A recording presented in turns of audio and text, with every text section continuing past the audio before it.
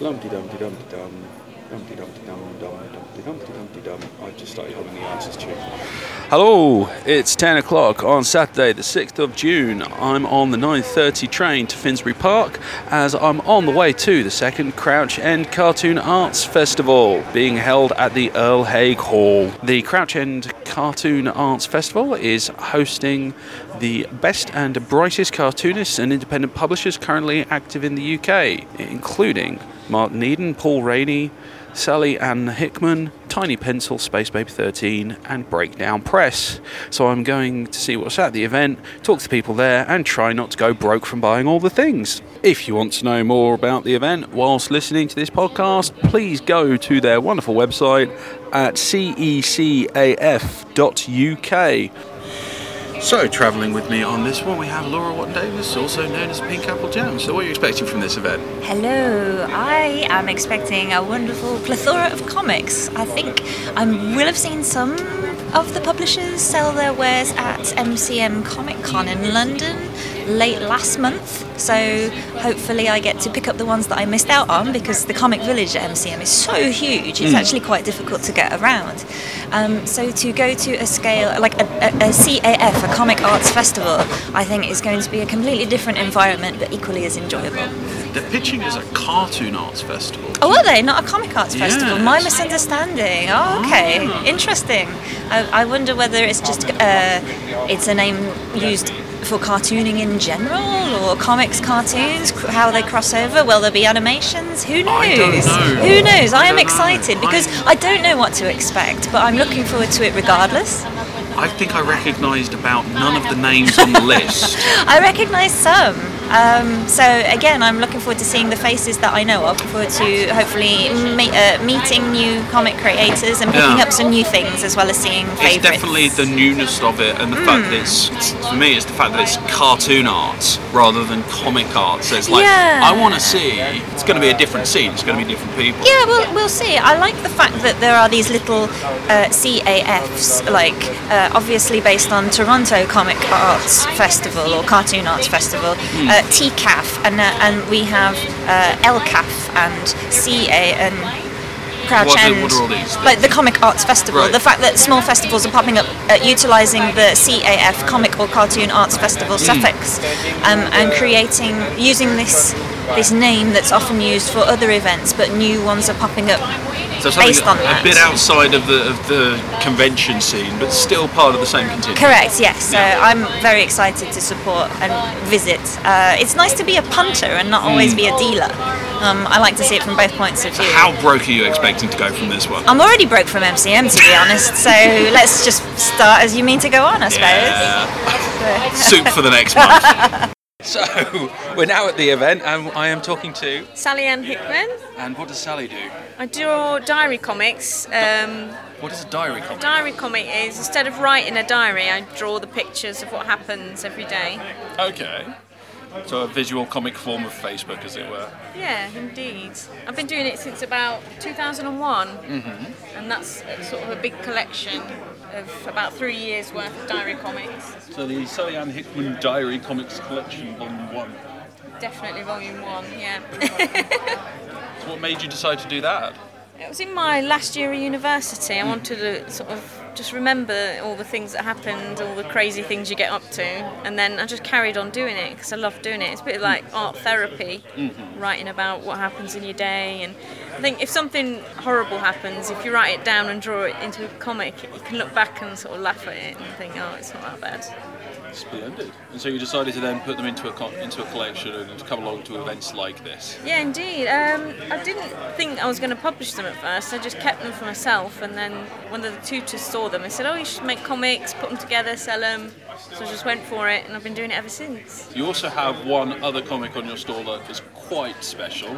How would you describe that, the one that I bought earlier? Oh, the edible comic? Yes. Yeah, it's an edible comic made out of rice paper. It's edible ink, edible glitter, and it's hand sewn with dental floss, so you can clean your teeth after you've eaten it. I think it's a world's first. Was this specifically aimed at the stoner market, or is that just a happy accident? It's just a happy accident.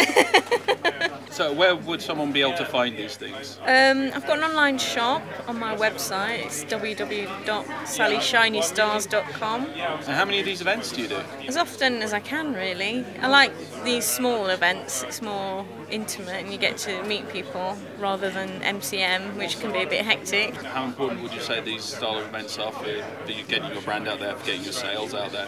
Do you sell a lot of these events, or is it just getting FaceTime with people and getting the word out there? We did this event in November. I sold a lot then, so I just think it's good to experience different kinds of events, and these are lovely, the smaller events. So this is the second Crouch End. Is there anything special about this event, or is it just it's one on the circuit and you come along to it, or?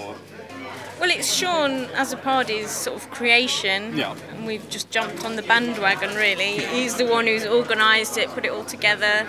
Would you say it has much of a buzz to it? Definitely, because now it's part of the Crouch End Arts Festival as well. Before it was just on its own, like a little event, which was good, but now it's part of this bigger thing.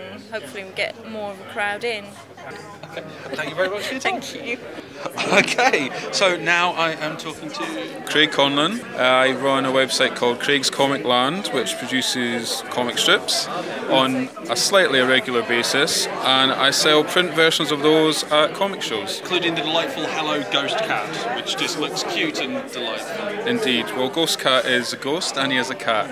Probably my best-selling comic because I don't have to explain the concept to anyone. It's pretty straight out of the box. It is. Does it have any deep metaphorical underpinnings, or is it just about a ghost cat? No, it's really, really shallow, and that's why it works. But cute, and involves cats, so that's going to sell to the internet. It is cute, but, in the same way that Casper was a dead little boy, Ghost Cat is a dead cat.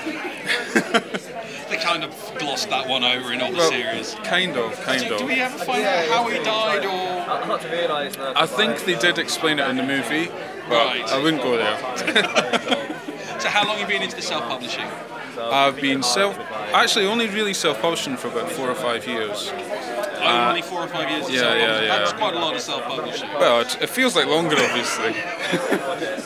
How were you getting your stuff out before then? Initially, and we're talking about the 90s, I was published by a small fish publisher called Slab of Concrete, who are no more. They were a great publisher, started off many people who are quite well known now. And then really I gave up comics for a good 10-15 years. I was just doing illustration for magazines and that kind of thing. And eventually I got fed up drawing what other people asked me to do. So I decided to go back to comics because then it was a better form of self-expression for me. And I've been doing that since about 2012, I think. So how do you think things are doing in the self-publishing scene at the moment? I think it's going well. I think probably the trouble is there are so many festivals and shows now for comics. I'm not sure how it can sustain itself unless we get more hunters through the door who aren't also self-publishers or creators. So with all these events going on, what was it that made you pick this particular one to come to? Well, I must confess I live really close by. So not so much local scene, more just you can walk along with your hangover. It's very cost effective for me to do this show because I'm not having to pay train fares, that sort of thing. But having said that, it's a really nice, quirky venue. It's a really nice, relaxed atmosphere. You can bring your dog, you can have a drink, there's a pub next door, and it's a lovely area. So even if you're a bit further away, you'd still be looking at coming to this I'd still go. It's a great show. It's a nice antidote to perhaps something like MCM, which is a huge mega show, more like an equivalent of San Diego in this country, really. And it's both in the same town, so it is competing against. Well, that's London for you. Yeah. You said that this one, you mostly got creators coming through the door.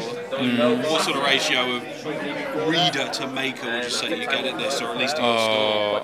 I'm not so sure. I think actually today I've noticed quite a lot of families coming in because this is part of a wider arts festival in the area. Yeah. So I have seen families come in, obviously parents with little kids, and that's always good for me because my work is very child-friendly, all ages, whatever you want to call it. I mean, there are some quite adult, at least, well, not adult as in boobs out. There's some horror comics here. We got some more of the surrealist, some more of the old school Deadline-esque, cast in iron style stuff. And you've got your stall, which is It's got a cute cat on it. So. Yeah. It's very all age. I mean, obviously different shows have different flavours. Shows like El Caf are very curated. Something like Safari is again more kind of arts comics, and this is more eclectic. Okay. I've never done one of these before, so. That's cool. I've never done one of these. No, I've done several before. And you have made a comic called Jar Jar Dice. Yes. That is instantly awesome. So anyway, and now I am talking to Sajjan Rai. And what does Sajjan Rai do? I create comics. I title them all Childish Butt Vomit because that kind of sums up my sense of humour. It sort of attracts the right kind of people. And you made one called Fuck You Kitty Jenkins. Yeah, actually. Which I bought on title alone. I actually made that one with my colleagues. I work with a group called Backwards Bird. So it's me, Daniel D'Souza, Shane, Melissa, and Siobhan Alcade. God, I've known her for like years. I don't know how to pronounce the second name. So it's four of us telling stories about this cosmic cat that takes people on spirit quests they don't want to go on. Any particular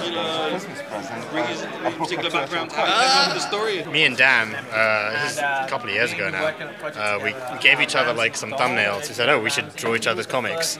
I gave him one called Tramp Fight, and he gave me one called Kitty Jenkins. And I liked his idea, but I said, can I just change a few bits, like just to make it more stupid?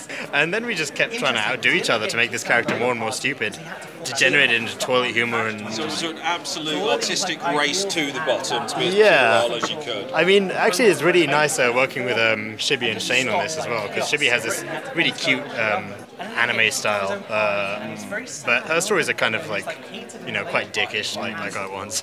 And Shane's, he's got a very dark style, but his stories are probably the most, they kind of have these moral twists to them, so they're probably the nicest in there in a weird way. And I think they actually keep the book together, because otherwise it's just madness. Do any of your books have redeeming features, or is it just pure old toilet? No, I mean, like Brocco and Friends, which has been like really popular. It's about like these high school kids doing these awful pranks, like putting crap in a soap dispenser, stuff like that. But I actually really like writing for them because I think they're good characters. They've obviously got problems in the head.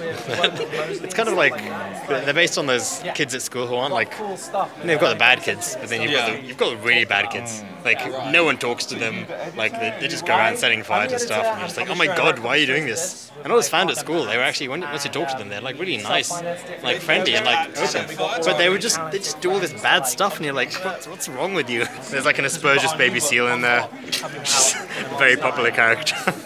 Why can you find all this? I'm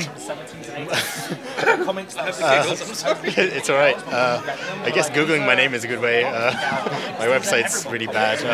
I guess childishbuttvomit.com is a domain. There's not much on there, but if you Google Childish Butt Vomit or Google Sajjan Rai, I've got a Tumblr. I'm using my Tumblr more now, which is sajjanrai.tumblr. So is there any reason you're using the Tumblr more than the website? Is it time, hassle? I just hate the internet. I can't use it. No, I can use it. I don't like. I just like drawing stuff. That's my problem. I just like drawing stuff. And so Tumblr is just quicker. Draw it, bang, go. Yeah, I just put it up there. Do you come along to this event? Any particular reason you chose this event? I heard good things about it in November or October, whenever it's from.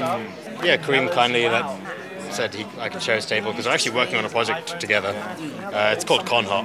So we're launching the Kickstarter for that on Monday. Do you have a URL that we can plug mercilessly? Oh my god. We don't have a Kickstarter URL. Promotional chance, right? Yes. There's at least 5 people I know that mandatorily have to listen to this because they're married. The relations, they have to listen to it. There's a Twitter that says, are you Con Hot? There's a Facebook, it says facebook.com/conhot. Right. It's terrible at plugging, yeah. I don't done this self-promotional nonsense, have you? Not on a podcast. Much of a theme to the people coming in? Has it been the normal comic scene, or is it just It's regular, a certain crowd. It's quite a nice crowd. There's comic here, Petty Beach. This one, I spent loads of time on, but I actually have quite a hard time pushing it because I don't know how to describe it to people. But it always does really well at these smaller events, like the MCM London, which is mostly teenagers and stuff. Obviously, Brocco and Friends, Kitty Jenkins, Jar Jar Die. That goes down like a bomb there because it's just really immature humour. Whereas Petty Beach seems to be doing Yeah, like attracts the more arty crowd. I think a lot of people are interested in the risograph aspect of it, which is it's a printing process where each color is printed separately. Right. So I have one of these printers in my house, and yeah, it's a pain in the ass to print, but it has this nice kind of offset look, which So it's something that you don't normally get to see. yeah, and it's nice when people recognize that, and also a bit abnormal to like do a comic like that. Saj, did we knock that? Yes, you. That over? Sorry, Shane. I'll pour you another. So, Beer Criminal. Also known as Kareem. Kareem. How are things going for the event for you? It's great. This is my second CECAF. I came here last year, and I got to be honest, I did a couple of things last year, but this was one of my favourite. Splendid. Sean's done a really great job. You know, it's a small event, but it's a really great crowd. You know, unlike like when you go to an MCM, which is Everyone is mentioning MCM. well, I just did MCM, and Yeah. there's 120,000 people. Yeah. I was actually I wasn't exhibiting there. I was covering it for the Metro. Right. And it's like everything, you know. If you want to buy a Zelda sword or a prosthetic animal tail or a comic book, there's so much. Whereas this is very purely comics. And the people who come here tend to be people who want to buy comics, which is great, you know. It's lovely to be able to talk about someone who's a fan. Yeah. There's also MCM, from the times I've been there, it seems to be more focused on like the pop culture and the IP rather than here, which is more of a celebration of the medium and people can present what they're doing in the different forms. Yeah, definitely. Is what I've seen. Like you said, it's a huge event, and as such, they have to do the big movies and video games and stuff like that. It's nice that we have that, but it's amazing that we also have something like this. Bit of diversity. Yeah, exactly. Do you do any other events up and down the country, or even just around We did. London? We went up to Fort Bubble last year, which is fun and everything. But I'm going to be there for that one. I'll probably bump into you there if we're at the bar. It'd be great. I'm not going to be at Fort Bubble this year, but like I know. Well, we're doing LFCC. But that's the thing, LFCC is £220 for a table. You know, so that's a big investment if you're doing a small press book. Can a small press make that back, or would you look at it We're more going to as, try our next... would you look at it more as a publicity thing? Well, yeah, it's definitely a publicity thing, but we're going to try our new book coming out in July. It's called Con Hot, and it's all about love and life and the weird and wonderful people who go to Comic-Cons. So we're deliberately very consciously trying to tap in to that audience. I don't think anyone's deliberately doing a comic book thing for cons. Are you going to have a dashing podcaster character who asks insightful, intelligent questions and looks awesome in an amazing cowboy hat, or are you going to have some nerk with a mic pissing people off? Shane right now is doing the poster, or one of the posters we're doing for the thing. It's people queuing for it. If you want to get yourself drawn in as the podcaster asking people questions in the audience, go and talk to them now. I think we might have to do that. So you got that going on. So do you think things are looking good for this kind of scene, this kind of event, or if people like Sean are around to push it and to organise it, because I've done event stuff before, and it's a lot of time, it's a lot of energy. Do you think there's still space for this size of event? I know that the calendar for the big events like the LFCCs and that's pretty packed. But do you reckon this kind of event, do you reckon there's still space in the calendar? Definitely. I mean, Sean's, I know there's an arts festival happening now in Crouch End at the moment, so he's very cannily tied in this event to that, which I think is a very smart thing to do because there's a lot of people wandering around. But I think, you always got to be careful that you're not going up against a bigger event that's going to draw a lot of people away. But like you said, it's a different type of crowd quite often, People who come here are buying comic books fans, whereas maybe only 20% of the people who go to MCM are specifically there because they're really into comic books. Others are cosplayers or gamers or film fans, whatever. So, and now I'm talking to... My name's Roger Langridge. I have a website at hotelfred.com where I put sketches and whatnot. And I've also got a strip running on ZComex. It's zco.mx. With my character Fred the Clown. Fred the Clown. Apparently tales of excitement, existentialism and ennui. Fred the Clown is basically a cipher, a catch-all for anything I feel like doing, pretty much. So the current story is kind of a tribute to Buster Keaton movies, but in the past I've done various other things. He sort of slots into anything. Buster Keaton meets John Paul Sartre. Less of the Sartre, really. It's pretty silly. Sartre had his moments. There were definitely a couple of shits and giggles. So, and what brings you to this wonderful event? Well, I used to be local. About 15 years ago, I lived in the area. I knew that there was an event on. I actually came last year for the first time when they did the first one. Right. And I enjoyed it, and they asked me back, and so I came back. Splendid. Yeah. Do you do well at these events, or is it more just It's- hanging out with the wonderful people? Well, last year the big draw for me was to take my son, who at the time was 8 years old, who'd never been to a comic convention, and who does his own comics and really, really wanted to go to a comic convention. So I thought I'd take him to a one-day event and see how he dealt with it, and it was good. He had a great time. So he makes his own comics? Yeah, he does. Did he sell any on the day? Yeah, he did. Did he outsell you? 'Cause that would have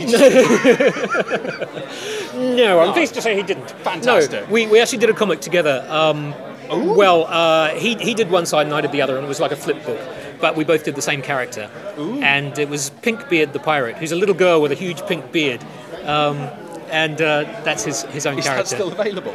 I haven't got it with me. I haven't got it today. That sounds delightful. Yeah, it is. It is. He's a clever little man. So what do you feel about this kind of event? 'Cause this is very much a comics focused event. Yeah, that's definitely a very big draw for me. I've done everything from things this size or even smaller to San Diego Comic Convention, and anything that's actually focused on the comics is far more appealing.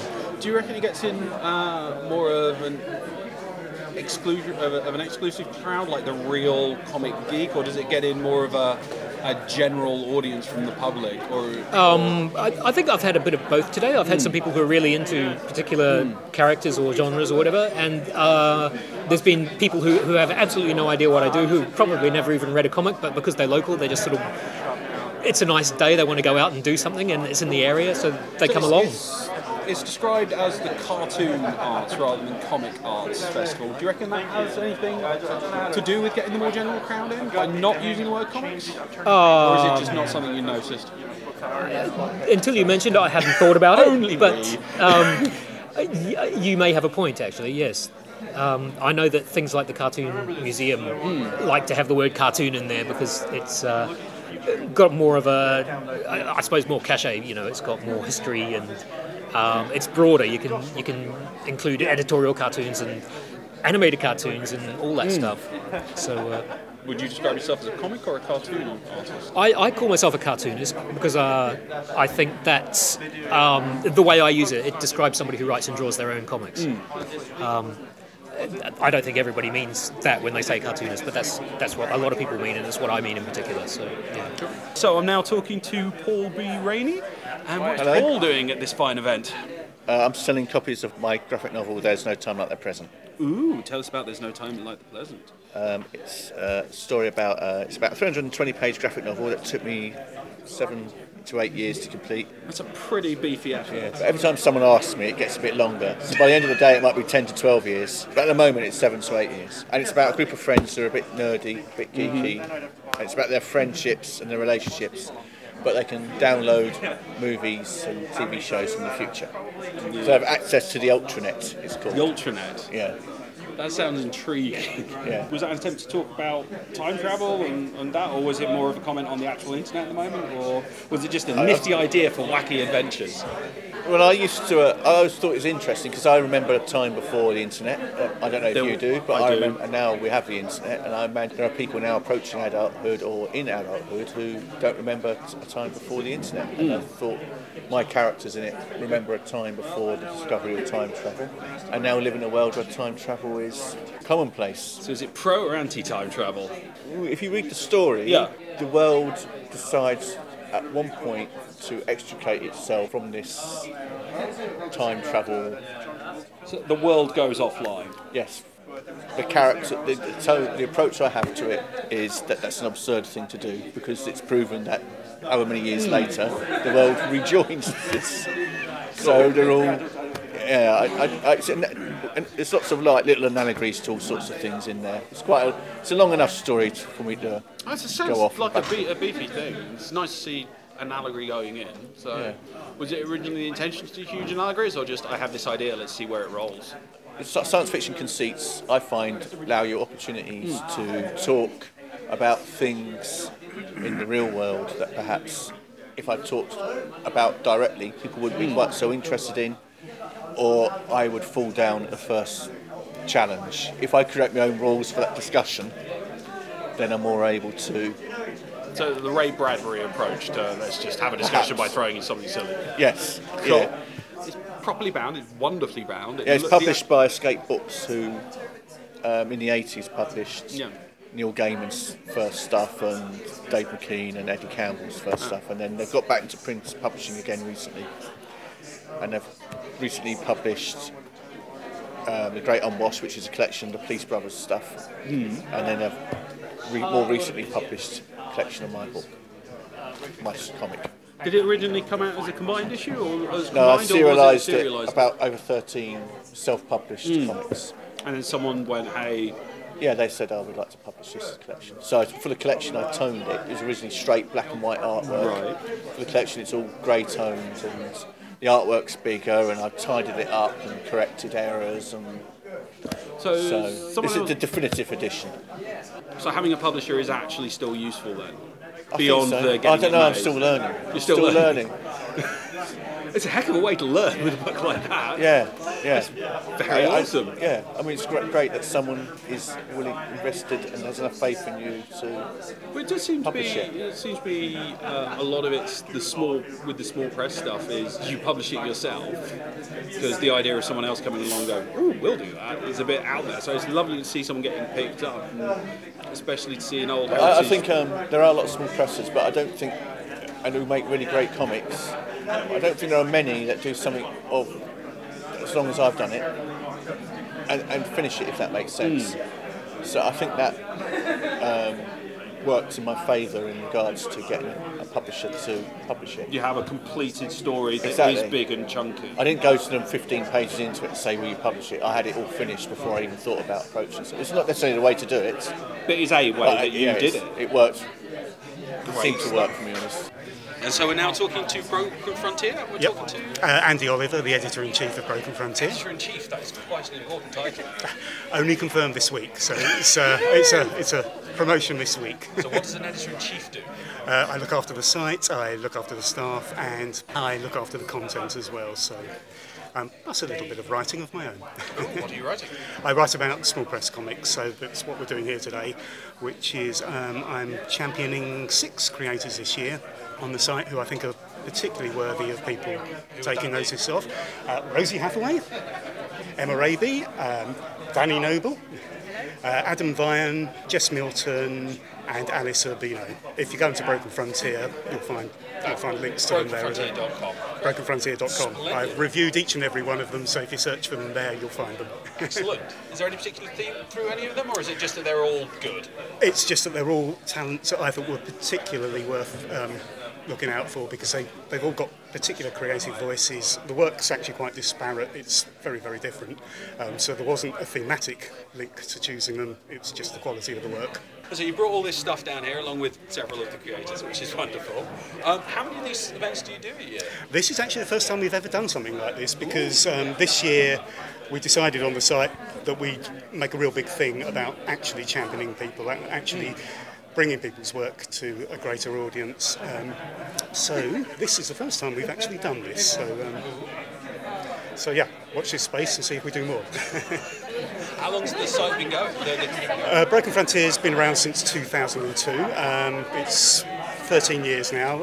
It was founded by Frederick Houtane, who is in Belgium, who was the original editor-in-chief, who just stepped down from that role this week, and I took over.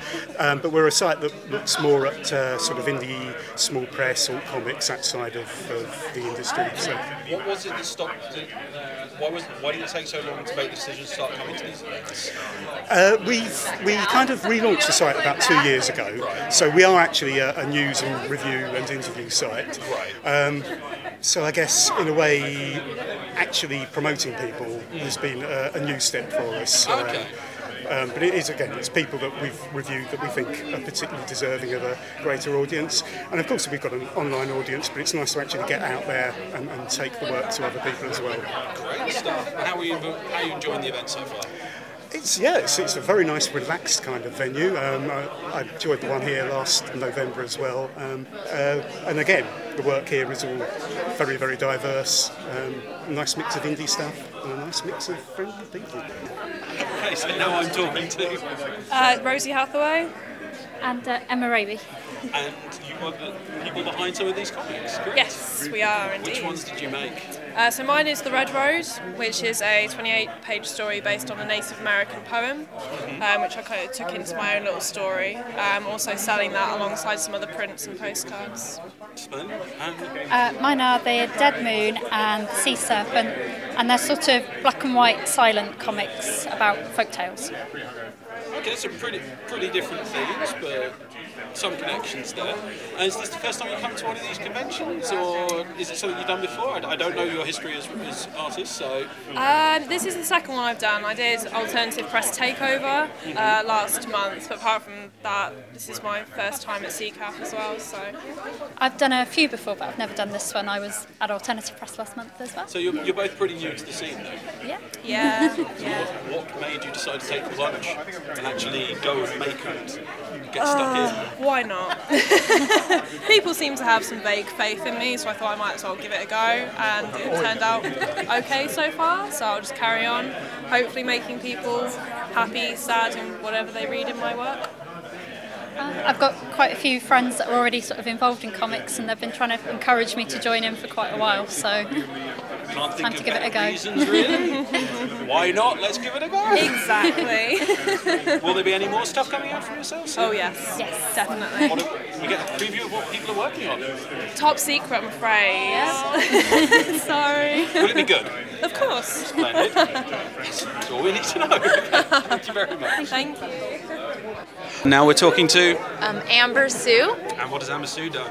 I have brought a bevy of illustrated works and books, and also Tiny Pencil, which is an anthology art scene that I publish and edit. It is all pencil. So it's it's the title. It's the title, and not well. It's a little bit misleading title, right? They're not always tiny. Some, many different size pencils. But yeah, it's all pencil artwork by lots of different amazing artists, and each issue is themed, and the artists respond to a theme, and they submit either art, illustration, comics, in whatever form, as long as it's in pencil. So is it narrative, or is some of it just pictures, or...? It's both. It's both. It's definitely a mix, and I definitely try and order it in a way so that the whole entire thing feels narrative. If that makes sense, it has a certain flow to it. So I always feel like each issue has kind of its own story in a sense. So even if it's not a story going through, it's still a journey that you're going on with. Yeah, things like, I do. I feel it's a journey, and I think all of the artists, even if they're not doing like sequential like narrative works per se, like all of their works I think always feel like they're going on a journey. Like it's a lot of world creating that goes into like even just the singular images. So everything in it like always does feel like it's leading to somewhere else. So it has a very strong narrative feel to it, which is why I think the artists are so amazing. This specific event is more of a comics bash, and you come along with some phenomenal prints. How is that compared to like a comics like in a book format? Yeah. Actually, it generally tends to go pretty well. So even with this crowd where everyone else is doing comics, you're doing the art stuff, and you're still getting people looking, you're still getting people taking interest. Splendid. Yeah, definitely, because some of them are sort of like little book forms as well. So it's a mix. So if people wanted to check out this stuff, what would be the best place for them to go? We're online, so we're at www.tinypencil.com. Okay. So that's one place. Otherwise, we're also in various shops. So in London, we're at Foyles, Gosh, Orbital, lots of different places. Will you be doing any more events during the year, or? Yes, we'll be at LCAF as well. In a couple of weeks. Yeah, East London Comics Arts Fest. Excellent. Yeah, so we'll be there for probably 2 days. Hopefully make that one. Thank you very much. Cheers.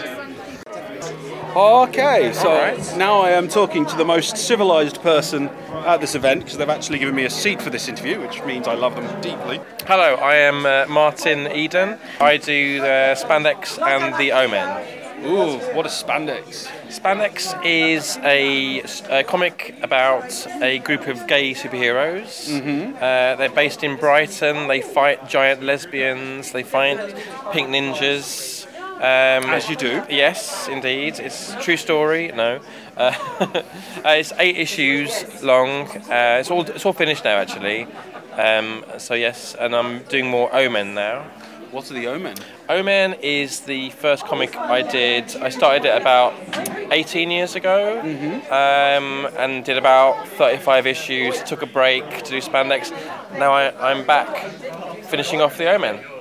What's the Omen about? And the Omen it's a superhero soap opera. It's epic. It's got tons of things going on, tons of secrets, mysteries, shocks, twists and turns. You do like your superheroes, don't you? I do. I started when I was a massive superhero fan when I was growing up, and I think also when I started doing self-publishing, there were a lot more superhero comics, and now I'm in the minority in a way.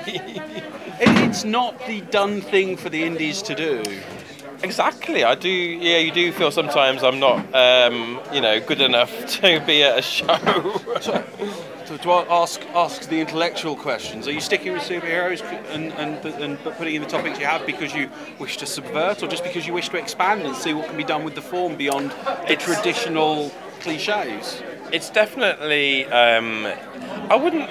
Even though my comics look like superhero comics, I wouldn't call them that, because I think it's never about the fighting or the it's never about the powers. It's more about the personalities. I just find them more fun to draw and more interesting, and I love having an issue where there's no powers involved, but there's like funny people to look at. But yeah, I'll always do superhero comics, and I do feel that I am definitely in a minority with them, but my next project will be superheroes as well, but again it will be... So 3 for 3? Yeah, again it will be like more about the characters than anything else. Events like this, you are the token superhero person. I guess so, yes. I think there's maybe... Everyone's got to have one. It might be one or more, but I don't know. Right. I can't hate superhero comics. I've got a friend who makes them. Great stuff. How do they go down at events like this? Because do people have... This is a very, people who are into comics, you are the only stall doing anything in slightly superhero-y. Do people come at them with a lot of expectations on what's going to be in the content? Or do they look at them like just, it's a superhero comic? Or... I think people who... the last one you mentioned, or superhero, I think people are quite surprised by what, my comics, and they will have a look at it, and I think they have a lot of fun with it, because it is quite a fun comic, Spandex. Yeah, I think the good thing about this show is that there's something for everyone. It's really diverse, and there's only... How many tables are there here? There's only like 20 or so. 20, yeah. But everyone's different. Everyone's absolutely different. And I think, for me, I've been doing shows for 15 years. So I think people tend to I get some people that come and, they buy, if I've got something new, they'll buy it. So, you got your little built-in audience in a way. And trends come, trends go. Yeah, one moment is cool, one moment is not. Well, hopefully superheroes won't come back too much, because I don't want too much competition. Well, I was just thinking, cause I was thinking more like in the 90s you had a lot of superhero parody comics. I just wondered if people were coming at it assuming, it's a parody, rather than what your stuff seems to be, which is more of a riff on and something just playing with. Yeah, maybe. I think it's weird with Spandex, because it had a bit of press attention when it first started, and I think people have got that knowledge about it. Well, some people have anyway. So I think they'll come to the table. I think I've got that advantage where they kind of have heard of it, but now they want to see it. And I think I'm interested in their reaction in a way. I think some people could be offended by it. Some people could be intrigued by it or learn something new by it. People can get very defensive just of the genre of superheroes and like, no, it must be done seriously, it must be done this way. No, can't do anything strange with it. Even though the genre has done lots of strange things with itself. Oh, I mean, I think I've got my own little kind of niche in a way, like where I don't want to do anything like by the mill. I just want to do something. There's no point in doing it if it's not. So you're not planning a universe reboot every 3 years, then? I've done that already. You've already done it. Sellout, you absolute sellout. Sorry, yeah. I have got one crossover issue of Spandex where it's like a multi-part thing. Right. How many variant covers have you done for that one? For that one, there was only one, but I have done variant covers before. Almighty. I have. Look. You are a terrible person. So there's nothing you won't do for the almighty doll. No, definitely not. No. So you've been doing this 15 years. Are you seeing many big changes in events like this, or more events of this size, or how are you feeling? It's interesting because this is a very old school. This is a very old school convention. This is very back to basics. But it's very new as well. Yes, although Sean, the organizer, isn't. So I am yet to mug him. I'm looking forward to talking with him. I mean, I've known Sean for years, but I think he started at the same time as me, really, doing these conventions, and I think we've both been through the same sort of things, where the biggest one at that time was the Bristol convention every year in the May, and I was happy to go to there, and then suddenly these new ones started, like MCM Expo and LFCC, and for me, I've kind of gone full circle. Yeah. And I'm now very, very happy to do just 1 or 2 shows a year. Maybe because I'm older now. They can be quite exhausting. Yeah, definitely. Do you do any just as a punter rather than as a trader? I tend not to, because I'm too tight. Yeah, I know what you mean. I distinctly remember turning up here with a lot of money and then, it's all gone. But I have got amazing dead tree with lots of images on it, so I'm quite happy on that. I think part of the reason is I've gone quite digital in my reading, so I feel really, really guilty if I go to a show and I don't buy anything. And I think also it's like a busman's holiday in a way, like, because once you've been behind the curtain. Yeah, and also I'm happy to go to one, but I think you've kind of seen a lot of what people are doing, and you can just grab stuff off people when you're at a show anyway. Yeah. So, yeah. Okay. Well, all right. Thank you very much for your time. Thank you very much. Cheers. So, I'm now talking with Sean, and Sean is responsible for all this wonderfulness today. That's right, yeah. Well, I don't like saying I'm responsible for it, because there's an enormous amount of people that are here that are involved with it as well. One of them's walking past, my flatmate, who's the man with the sign. So the idea is that it's like, okay, you facilitate something, but it's a collective of people, really. Everybody's involved. But you were the person who got it going. You were the person who was the front for it, who kept on posting up on Facebook. So you deserve a bit of the glory. Yeah, I'm not much of a glory seeker. Not because I'm like shy about these things. I just think that having like some like central egocentric individual, it's not really what doing something like this event's about. It's more about trying to give the local community an experience of what this wonderful world of comic making is all about, and also giving the comic makers that we've got here a different audience from the same faces that troll around every convention that we have. As you know, there's more and more events every year, and it just becomes the safe £5 note going between everybody. So yeah, this was just to try and break that a little bit. So I have one question. You pitched it as the Crouch End cartoon arts. Why was that? Well, because when we put the first one on in November, it was Crouch End Comic Art Festival, where everyone expected stand-up. So right. It's just, in people's minds, it's to break that connection that it's not a load of comics, it's actually a load of cartoonists. And, well, I'm pretty, I guess, old school in my terminology about it now, because everybody pretty much is versed in the language that is graphic novels and take their lead from that. And I've always maintained that the type of stuff that I do is I'm a cartoonist and I make comics. I don't make graphic novels. And I thought the criteria was graphic novel was collected edition, and The Guardian said something nice about it 10 years after it was released. Is that still a fair? Well, no, I think if you want to use the term graphic novels, and people do, because it fixes in mind people what they're buying, and the idea of graphic novel is advanced quite a lot. So it's me being a bit disingenuous. I think it was a useful term back in the 80s and 90s where it was presenting. It can be more than one-off constant serials. It can be something more than just a flash in the pan kids thing. Yeah, but now it's just a bit. Hold on. Oi, quiet. There's grown-up stuff going on here. Really? What? Yeah. Kids have. Oh, Goddamn really. children having fun. I know. How dare they? I'll shut that piano lid on his fingers. He won't be playing then. He won't be able to make comics. No. Well, that might be a good thing. Less competition for you. Well, just yeah. Well, there's plenty of room for competition. If you only have to kind of like pretty much, even if you go to physical events or you have a look online, there is so many people now that want to make cartoons, want to make comics, want to make stuff online, make books, whatever. And it's a good thing, I suppose, in many ways. Not always. Why not always? Because there's a load of crap.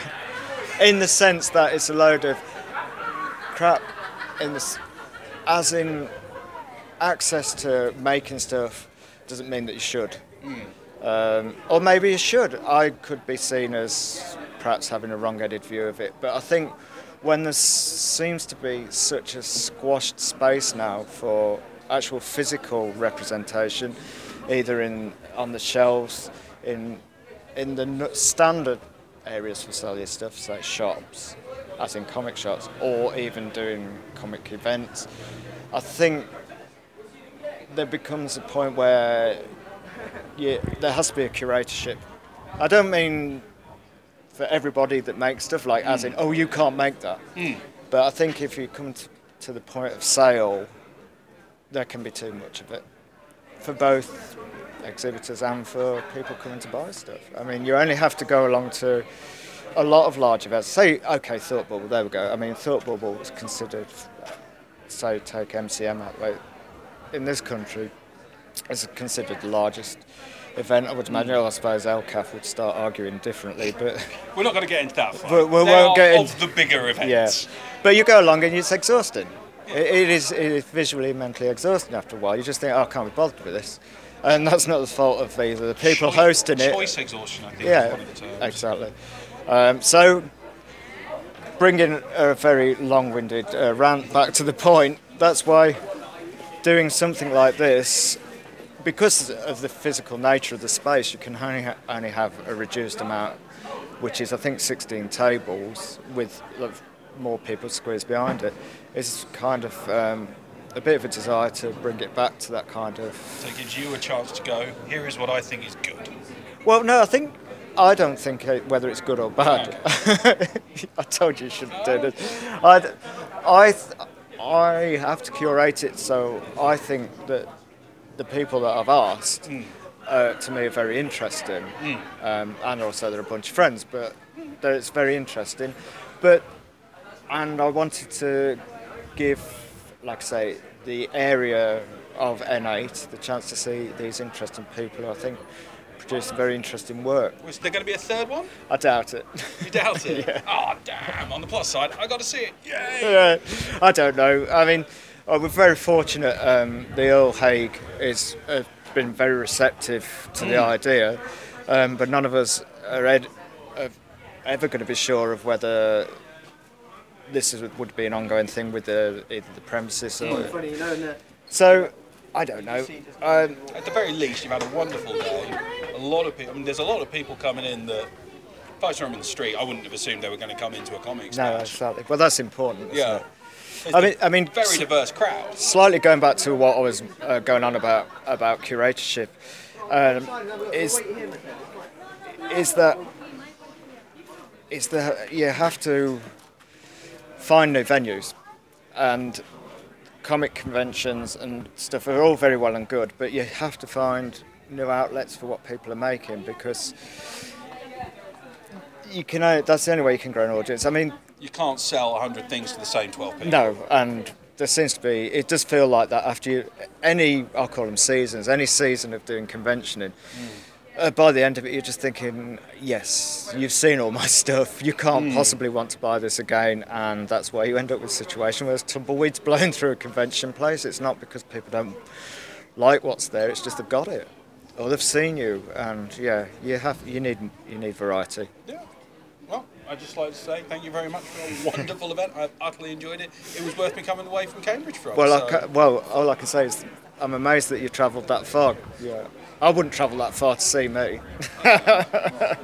Well, back from the event, and a jolly good time we had, and the stash that myself and Laura picked up included Hello Ghost Cat by Craig Conlon, which was a simple but fun read. We've got the graphic novel anthology Two Arms by Limehouse Comics, which was pretty damn good. The Omen by Martin Eden, Fred the Clown, and The Fez from Roger Langridge, which I really enjoyed. We have Fuck You Kitty Jenkins legendary from Backwards anthology. Bird, which is basically wrong. If you got a chance, pick it up. We've got the Edible Comic, which I haven't got around to either eating or reading yet, because I imagine it'll happen in the same time.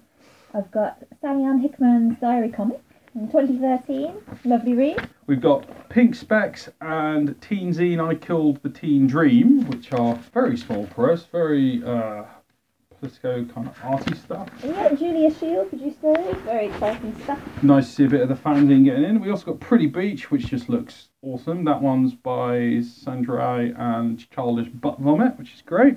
And lastly, we've got the interesting anthology called Don't Be Fooled by the Rock, which include illustrations and the names of random rocks by www.strip-4-me.com. Which is pretty high art, I think.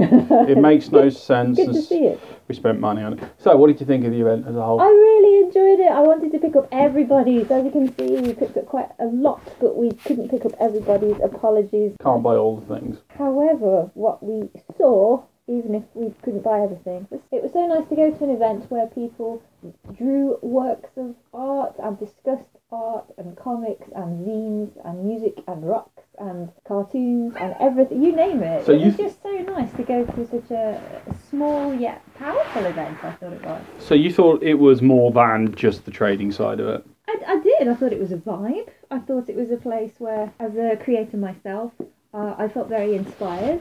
I had a couple of rounds. I went in and had a pint and then went around again. Not literally spun around and fell on the floor, but I went around. It was just nice to take a break and think about things. It was nice to flick through what I bought in the pub and be inspired myself. I actually had loads of ideas of stuff to do. Now it's finding the time to do them all. So thank you for the inspiration, everybody. It was so lovely to see. So you're approaching it as a creator. Yes.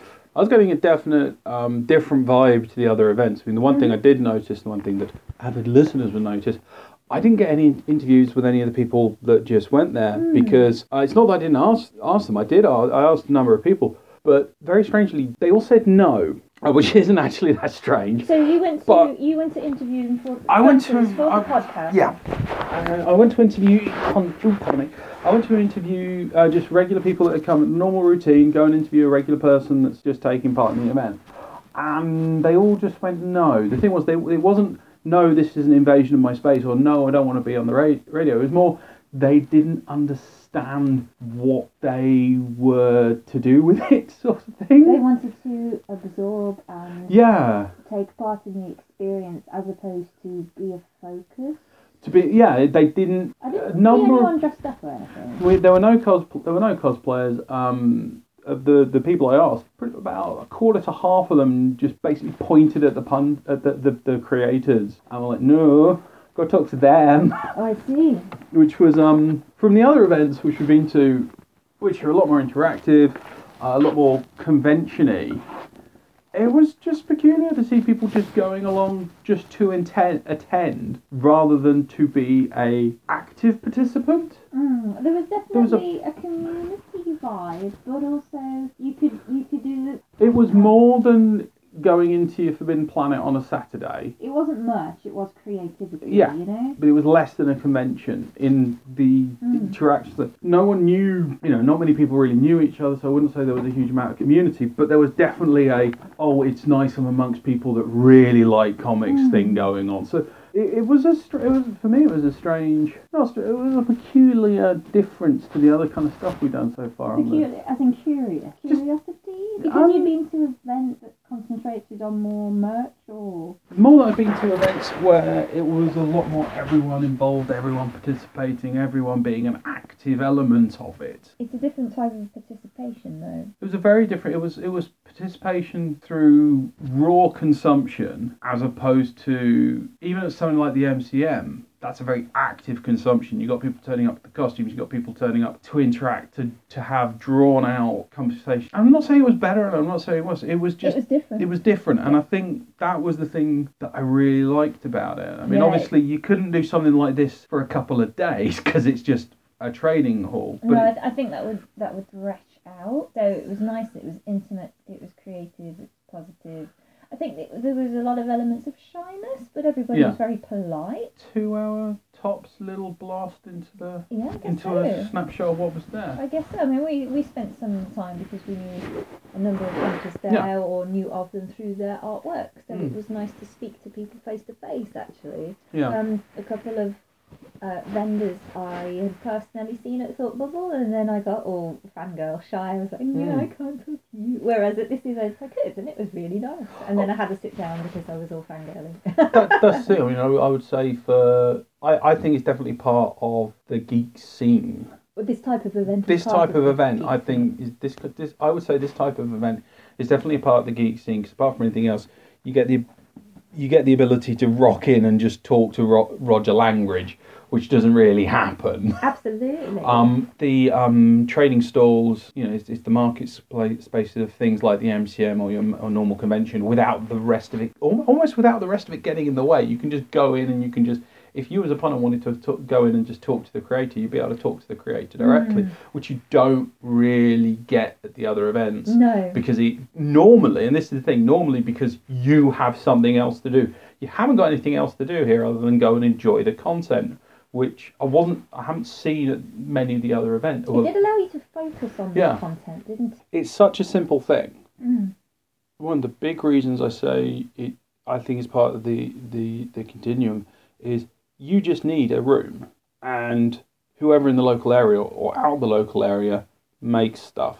You don't need any speakers, you don't need any itinerary, you don't need any battle plan. You just need a marketing idea of literally go and put the posters up.